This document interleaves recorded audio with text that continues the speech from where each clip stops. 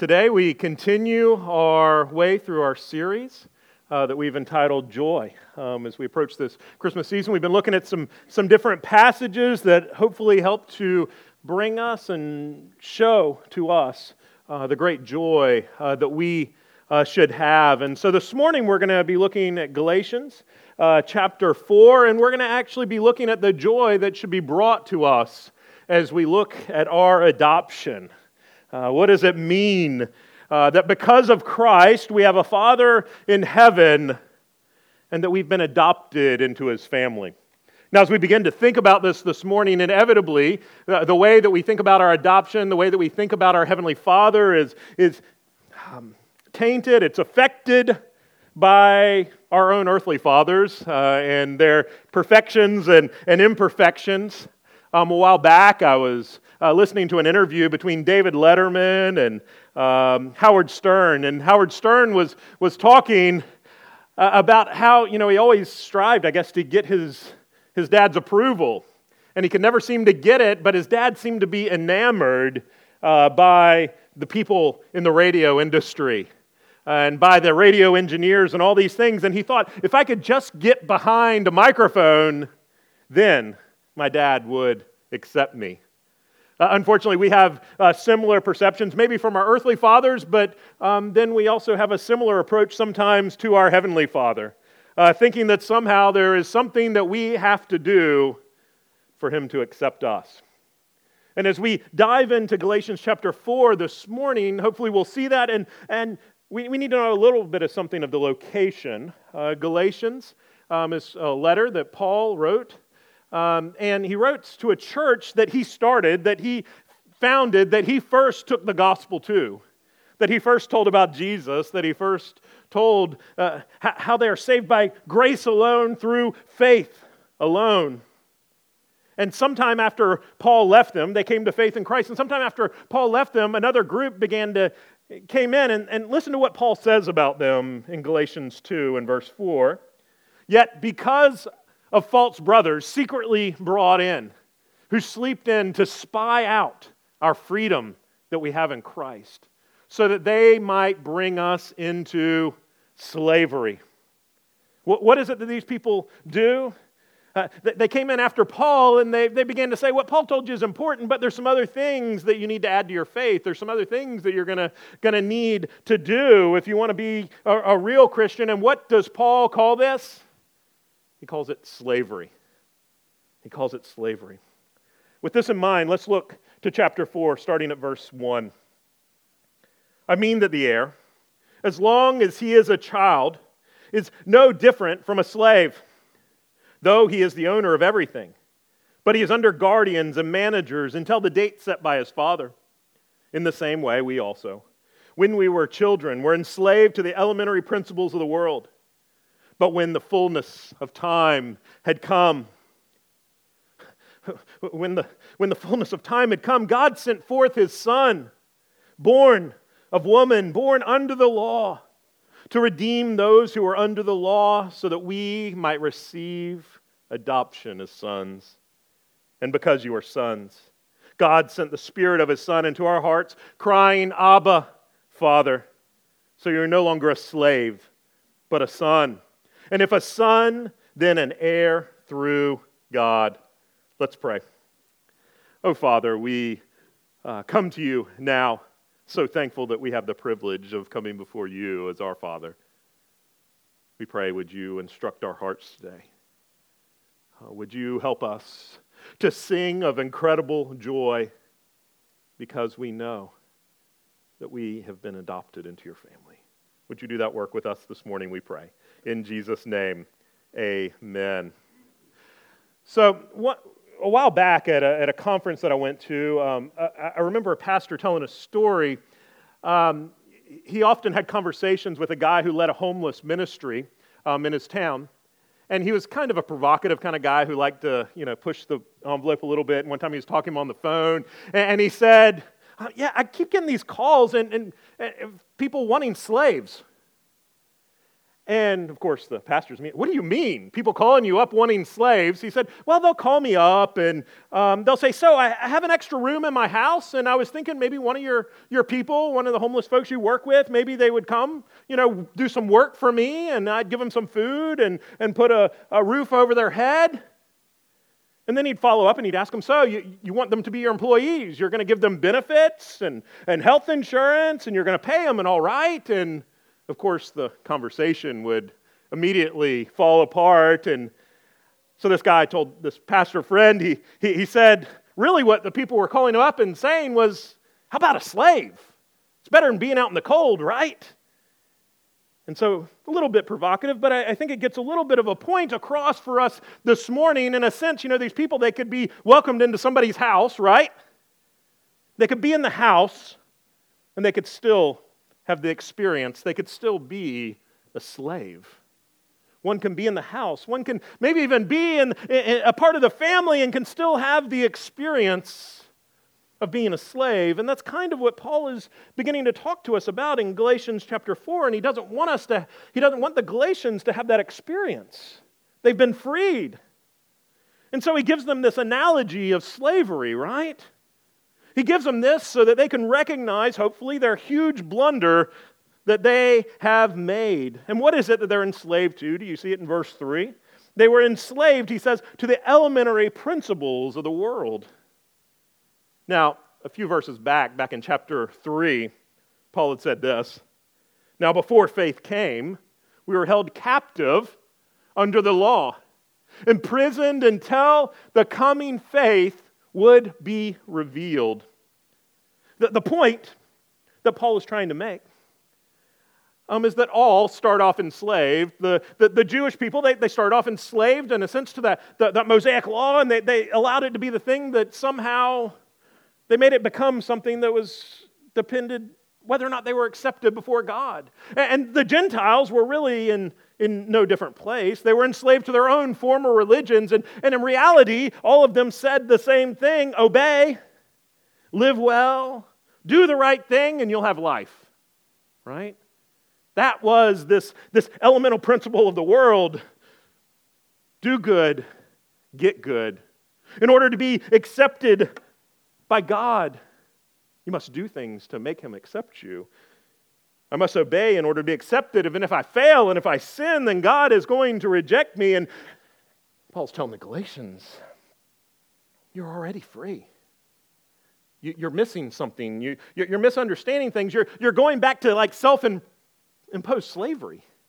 You're putting yourself back on a yoke that you shouldn't have. He's asking the Galatians, where did your joy go? Where did your joy go? They've turned delight into a duty.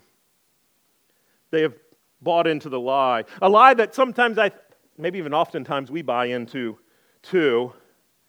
That if we are good enough, we'll be okay with God. And it's a lie, isn't it? We have this need to show somehow that we're good enough. Internally we feel inferior. We struggle at times to believe that the gospel could really be true, that we could really be forgiven by grace alone, not by anything that we have done, not by any merit. And so what do? We try to do things externally to show somehow that we're good enough. And if we're really honest, we sometimes struggle to believe that this whole gospel thing could be true, don't we? Can God really love me and accept me? And then this legalism, if you will, it's given an opportunity to whisper into our ears, and it whispers to you and I, and it says, oh, if you'll just, then God will love you, then He will accept you. He will have to love us if we do whatever. And what a poignant time of the year to be talking about this, right? Because there is someone who is checking his list, and he's checking it twice. And he's going to find out whether you're naughty or nice. I hope you understand the lie that Paul is trying to expose, and to make sure that the Galatians understand that. that's where we get to the good news. Starting in verse 4, what does he tell us? When the fullness of time had come, when the fullness of time to come, the thing that we're celebrating this Christmas season, right? When the time had come for the second person of the Trinity to be born, to take on human form, God sent forth His Son, fully God, 100% God, second person of the Trinity, but also, as Paul says here, born of the woman, 100% God, yet 100% man. The wonder of that. The wonder of the incarnation that we celebrate at Christmas. And Paul goes on to tell us some of the reason why this son has to be born. You see what he says next?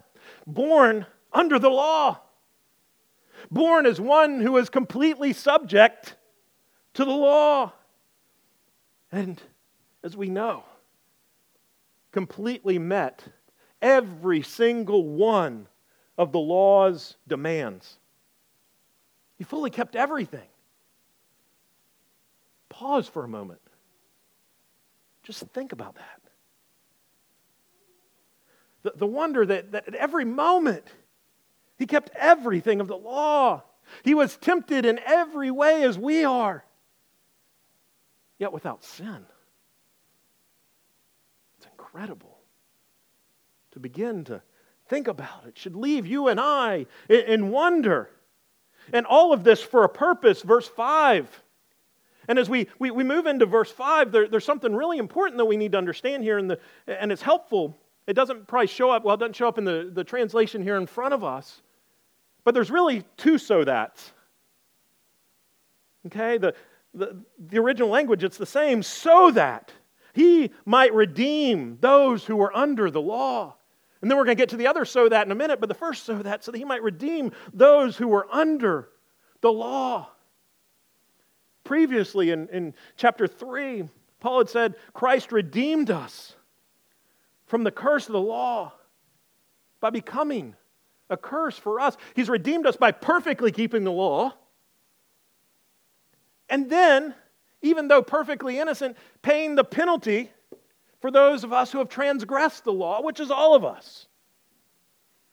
The one sent forth by the Father, born of the woman under the law, perfectly kept every one of the law's demands in our place, given Himself for us, so that the verdict on us would be not guilty, so that we would never be slaves to the law again, as He's met every single one of the law's demands. This part of the gospel, it should bring you and I great joy. And I hope it does this morning as you're reminded that the purpose of what we celebrate here at Christmas is that God Himself came down to earth to redeem us. And it's incredible, and that would be good enough if Paul just stopped there. But there's another so that. Back at verse 5, what's the other so that? So that we might receive adoption as sons. It goes to a whole other place. Now, to help us understand this, a while back there was an article written by a guy named Justin Taylor. Some of you may have heard him before, but I just want to read a little bit of what he has to say.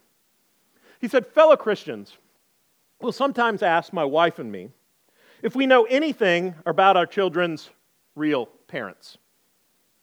We're also sometimes asked, do you have any children of your own? Now we know what people mean when they ask these questions. And we also know that they are well-intentioned, but they're problematic nonetheless. Here, they've adopted these kids in their family, and are these your real children? Do you have any real children?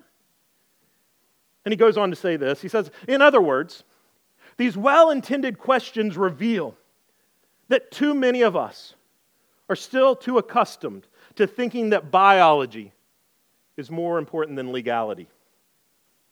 The opposite of real parents is fake parents. The opposite of your own children is children not your own. There is something about adoption that makes that makes us think somehow that those relationships are less real. What we need to do, what we must do is put on gospel-centered glasses and ask ourselves, am I really a child of God or not? Is God really my Father or not? Is Jesus really my brother? For those who trust in Jesus, the answer is unambiguously yes. So Paul tells us, why did Jesus come down? Why do we celebrate Christmas? Yes, so that he might redeem us, but there's another so that we might receive adoption as sons. Quite literally, that we might receive the sonship. Now, about half the people in the room right now are women. You might be thinking, well, why doesn't he say sons and daughters? And he could have. But I want you to understand that him saying that is actually incredibly revolutionary. If he had said sons and daughters, the women of that day, you know what they would have heard? Oh, well, I guess our adoption is different, just like everything else in this world is different for us. That's what they would have been thinking.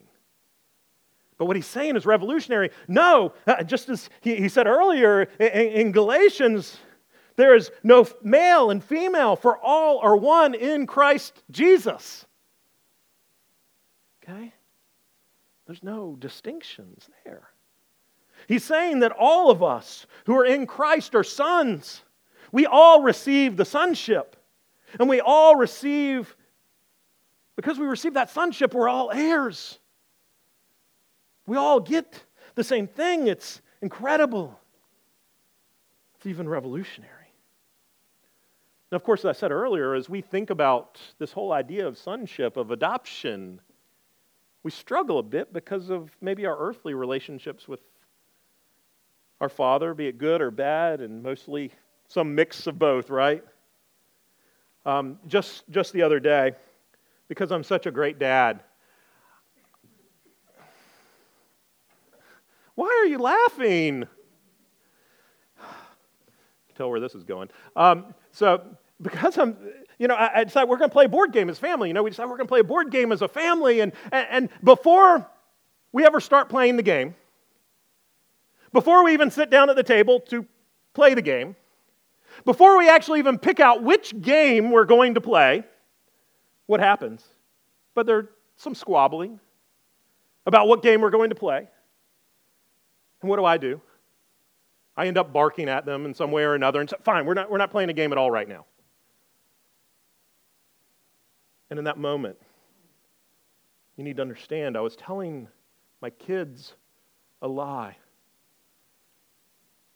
about what a true father is to look like. I was telling them a lie about what their heavenly Father looks like. One who is slow to anger, abounding in steadfast love, the kind of father that we see in that wonderful story in Luke 15 of the prodigal son, right? You remember it? The one son says, Dad, I don't really want you. I want your stuff, so give me my inheritance early. And he goes off into the far country and he squanders it all, right? He ends up basically eating pig's food, or thinking that it's desirable. And he begins to think, well, maybe I can just go back to my dad and maybe he'll accept me back as a servant, right?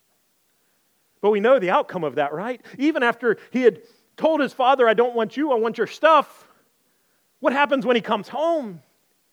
His father runs out to meet him.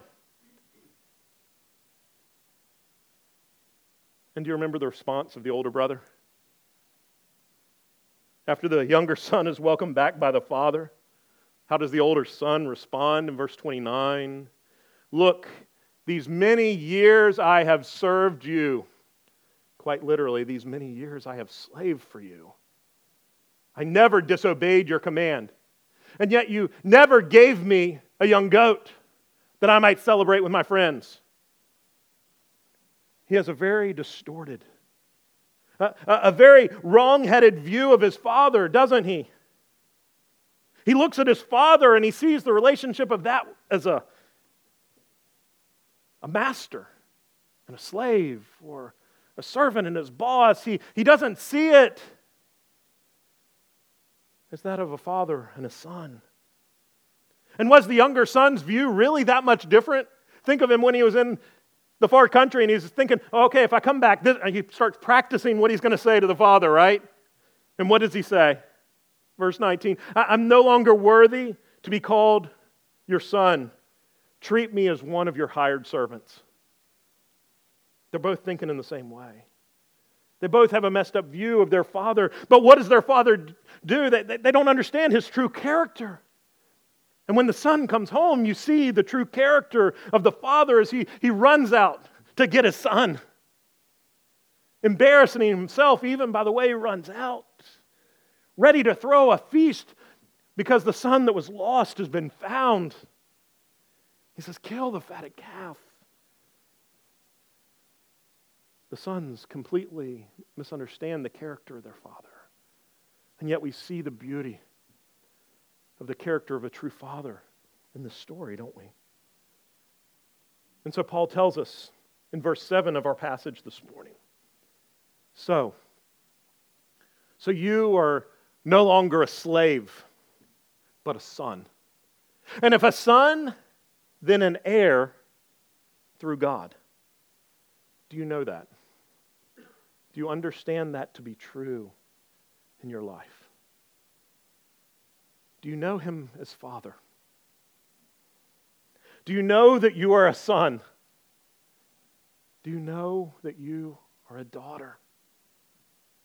Do you know that if you're in Christ, you are a child of God? Do you understand the incredible benefits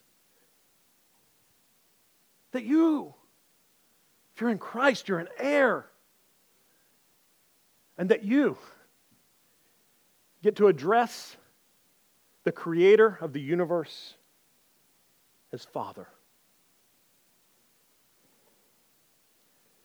J.I. Packer puts it this way. And he starts off talking, if you will, about the two so-that's. He says, to be right with God, the judge, is a great thing, right? That's that first so-that. But then the second so-that. But to be loved and cared for by God the Father is greater. Grace means God moving heaven and earth to save sinners who could not lift a finger to save themselves. Adoption is the highest privilege of the gospel. The traitor is forgiven, brought in for supper, and given the family name. There's no moment when God's eye is off of me or his attention distracted from me. And no moment, therefore, when his care falters. Do you know the truth of that in your life? That if you're in Christ, those words are true of you. We start off on one end of the spectrum with Howard Stern. On the other end of the spectrum, many of you probably heard of Michael Reagan before, son of former President Ronald Reagan. He tells a story of his son, Cameron. He got called to the school one day, and his son was all upset. He sits down with his son to talk, and Cameron says, "Daddy, is Grandpa really my grandpa?" Michael Reagan says, "Of course he is. Why do you ask?" And the son looked down at his shoes, and he said, "Because one of the kids told me that you're adopted. And if you're adopted, you're not really Grandpa's son. And if you're not really his son, then Grandpa's not really my grandpa." And Michael Reagan said, "Cameron, I was adopted into the Reagan family. And the Reagan family is my family. President Reagan is my father, and he's your grandpa. You are the grandson of the president and part of his family just like I am." And then he pointed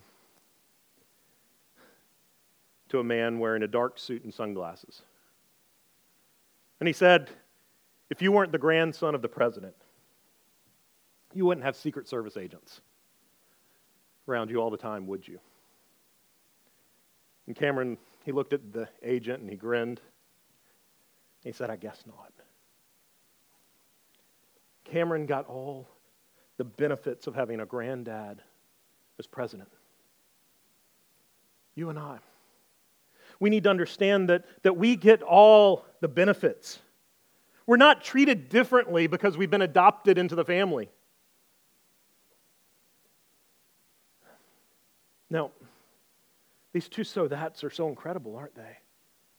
That we've been redeemed, that we've been adopted, but there's a sense in which Paul's not even really done with us there. He wants more for us than to just believe that these two things are true, which we need help believing for sure. Look at verse 6. We skipped over it a moment ago.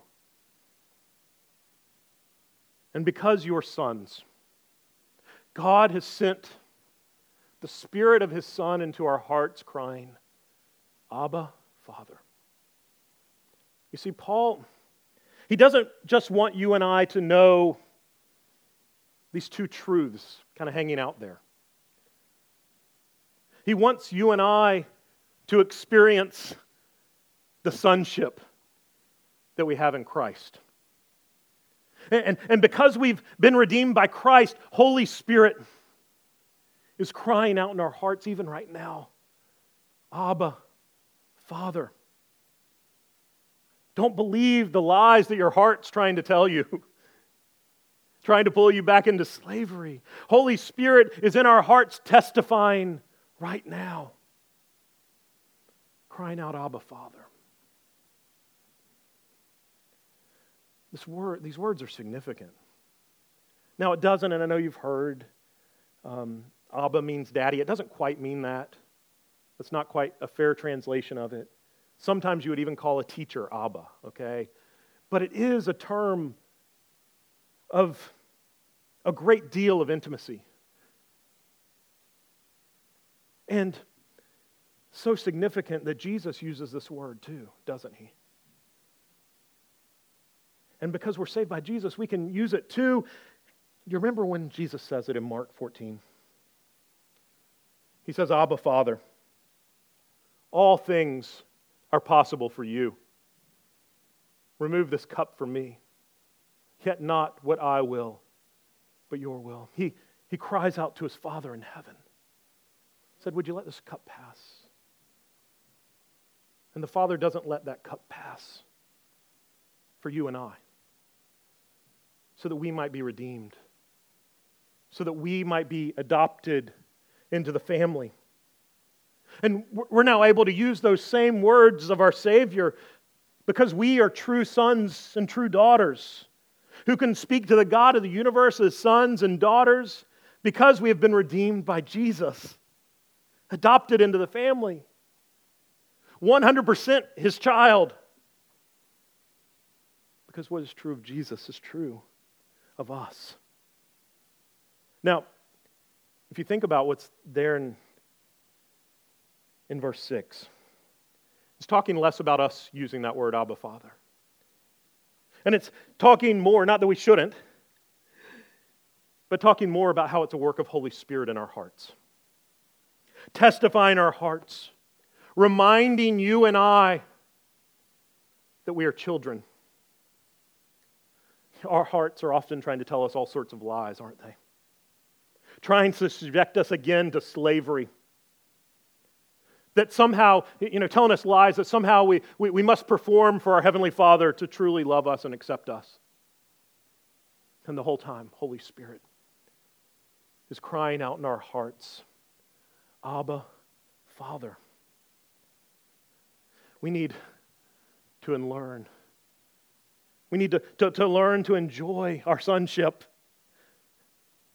our adoption, to find great joy in it.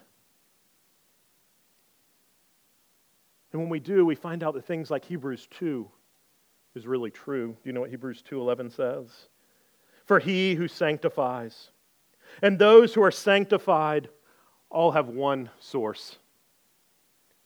That is why He, Jesus Christ. That's why Jesus is not ashamed to call them brothers. Not ashamed to call us brothers. Do you understand how incredible these words are? He's not ashamed to call us brothers. He doesn't look at you and say, I'm not quite sure if you're going to make the cut into the family. You see, if you've trusted in Christ, these things are true of you. He was sent forth from God the Father some 2,000-ish years ago, was born of the woman in that lowliest state, wrapped in swaddling clothes, laid in a manger, and fulfilled and kept every one of the law's demands. And while he was perfect, he also suffered the penalty for those of us who have broken that law, so that he might redeem us. And so that we might receive adoption as sons. And this morning should be good news of great joy for us. That even right now, Holy Spirit is crying out in your heart, Abba, Father. And this is the reason that the Apostle John said, see what joy, see what kind of love the Father has given unto us, that we should be called the children of God, and so we are. Do you believe it? Let's pray. Abba, Father,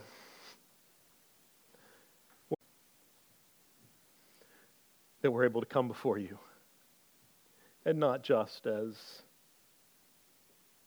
some distant God of the universe, but as one who calls us sons and daughters. And we're able to call out to you as our Abba, Father.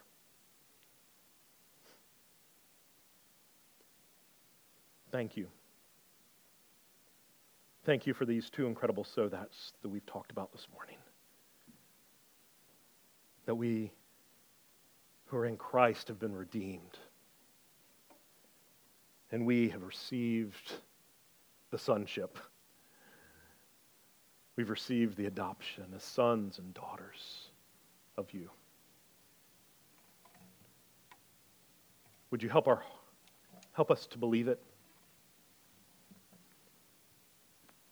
And would you continue through the work of Holy Spirit to testify in our hearts,